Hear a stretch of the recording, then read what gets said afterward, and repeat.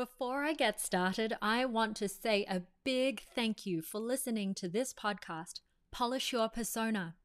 This will be the final episode for Season 1. However, stay tuned for there is another season with new must-listen-to topics to come. But you'll have to follow me on Instagram at better.professional.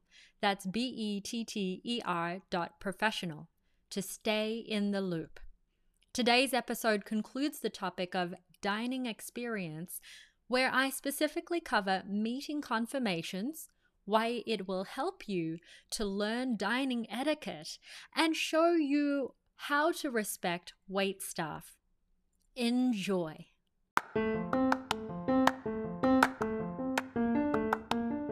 Welcome to Polish Your Persona. I'm your host, Janica, and each week I provide bite-sized, polished pointers on how to refine your own reputation by creating small, sophisticated habits that add up in a big way. Learn to stand out unapologetically and define your presence with me on this episode of Polish Your Persona. Meeting invite matters. Many reasons may come up as to why you might decline to attend a breakfast, lunch, or dinner meeting. The best case scenario is to decline an invitation the moment you get one, not back out at the last minute. You are better off stating something like, "I really appreciate the invitation, however, I have a prior commitment." This is short and to the point. Depending on the time of day, confirming your meeting is considered courteous. I recommend reaching out by email. If you have a morning meeting, confirm the day before. For lunch or meeting later in the day, confirm that same day. In the morning. Should you be behind schedule, which could sometimes happen, it's best to send a short text message ahead of time and apologize for the impending lateness. Being late is considered rude when there's no communication about your lateness to the other person and they're left guessing. It shows that you're not being mindful of the other person's time. After all, time is the most precious commodity of life. The power of dining etiquette. Do you know what fork and knife to use? Which glass is for what? How to space out your conversation during the appropriate course? There are small details that add up and help you create a lovely dining interaction as well as productive. I have found it tricky to learn how to dine from a book and feel it best to recommend attending a seminar or webinar, which is also something I do with my private coaching. The instructions and movements are much more clear. There are many dining etiquette courses to attend, which you can find in most cities around the world. I am a firm believer that this is a practice you need to learn in person. I especially recommend this before you travel to foreign destinations. Dining etiquette varies a great deal between countries. In Indonesia, for instance, they eat with their hands and burp at the table to show the chef that the meal was a good one. They also find it rude if you leave even one grain of rice on your plate.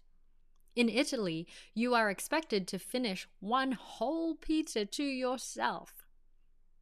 One sure way to better prepare yourself for dining in a different city or country is to research online or ask the concierge of the hotel you're staying in what the protocol is for their style of dining.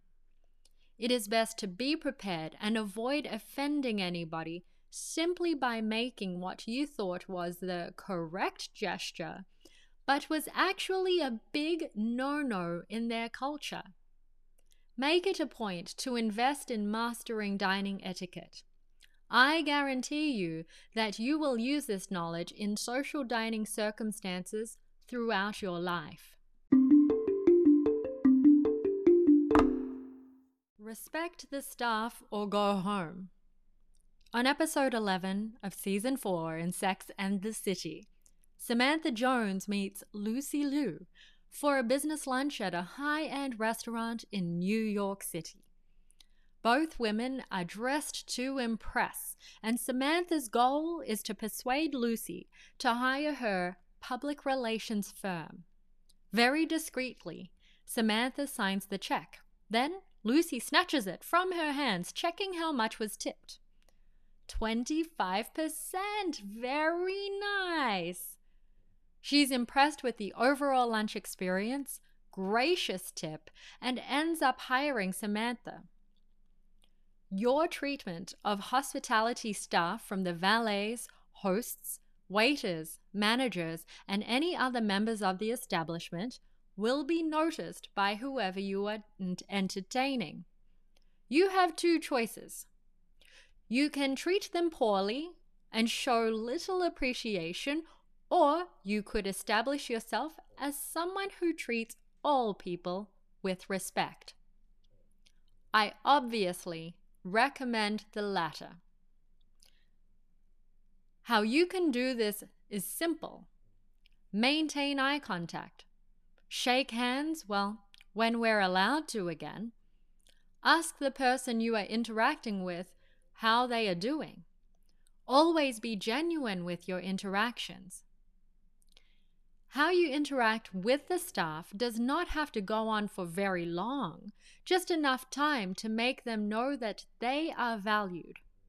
And they are. This is the perfect opportunity to show that you have a good character. One way that you can show respect is by ensuring that you don't stay at a table for too long after you eat, especially in the United States. Since wait staff here generally work on tips, it is polite to leave on time.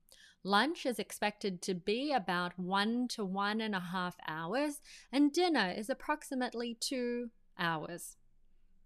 If you know that you might stay longer, please tell the waitstaff in advance and tip extra for their time. Avoid clicking your fingers or whistling to draw attention and receive service, for these are not welcome gestures and are considered very rude in most Western countries. With host staff, should you frequent the restaurant often and your usual table is ready for you on time, exactly how you like it, it's courteous to tip a small amount to show appreciation for the host's service. You'd be very surprised when you get to know the hosts how wonderful it can be for both parties. They appreciate being appreciated in the same way you do when you do your job well and take pride. Your guests will be sure to feel a positive energy. Super tip. One way to show respect to the chef is when you are really enjoying a meal. Ask the waitstaff to pay your compliments to the chef. It is ingratiating to make the chef feel proud of their work. If you know you're driving and will need to use the valet, make sure to have cash. If you'd like your car and your transmission back in one piece, then it's best to tip well. Often you'll have one valet park your car and then another bring it back. I like to tip both valets, but if you are in a bind, tip the first valet you meet. Lastly, many countries do not welcome tips. Like in Japan, it can be considered offensive. And same goes for Australia. When you travel, well, I hope that will be really soon, check with the hotel concierge or look online at Lonely Planet for specifics. Just remember, the next time you go out to eat, don't take anyone in service for granted. When you authentically show respect to the staff of the establishment you're at, You will also strengthen your reputation with your guest. And in review, the dining experience extends beyond the dinner table. It's the timeline leading up to, during, and after the meal. Now that you have the tools, or a good amount of tools that I've given through the podcasts, you can organize and prepare ahead of the meeting date well. Help yourself polish your persona and advance your reputation by creating a seamless, enjoyable, and memorable experience.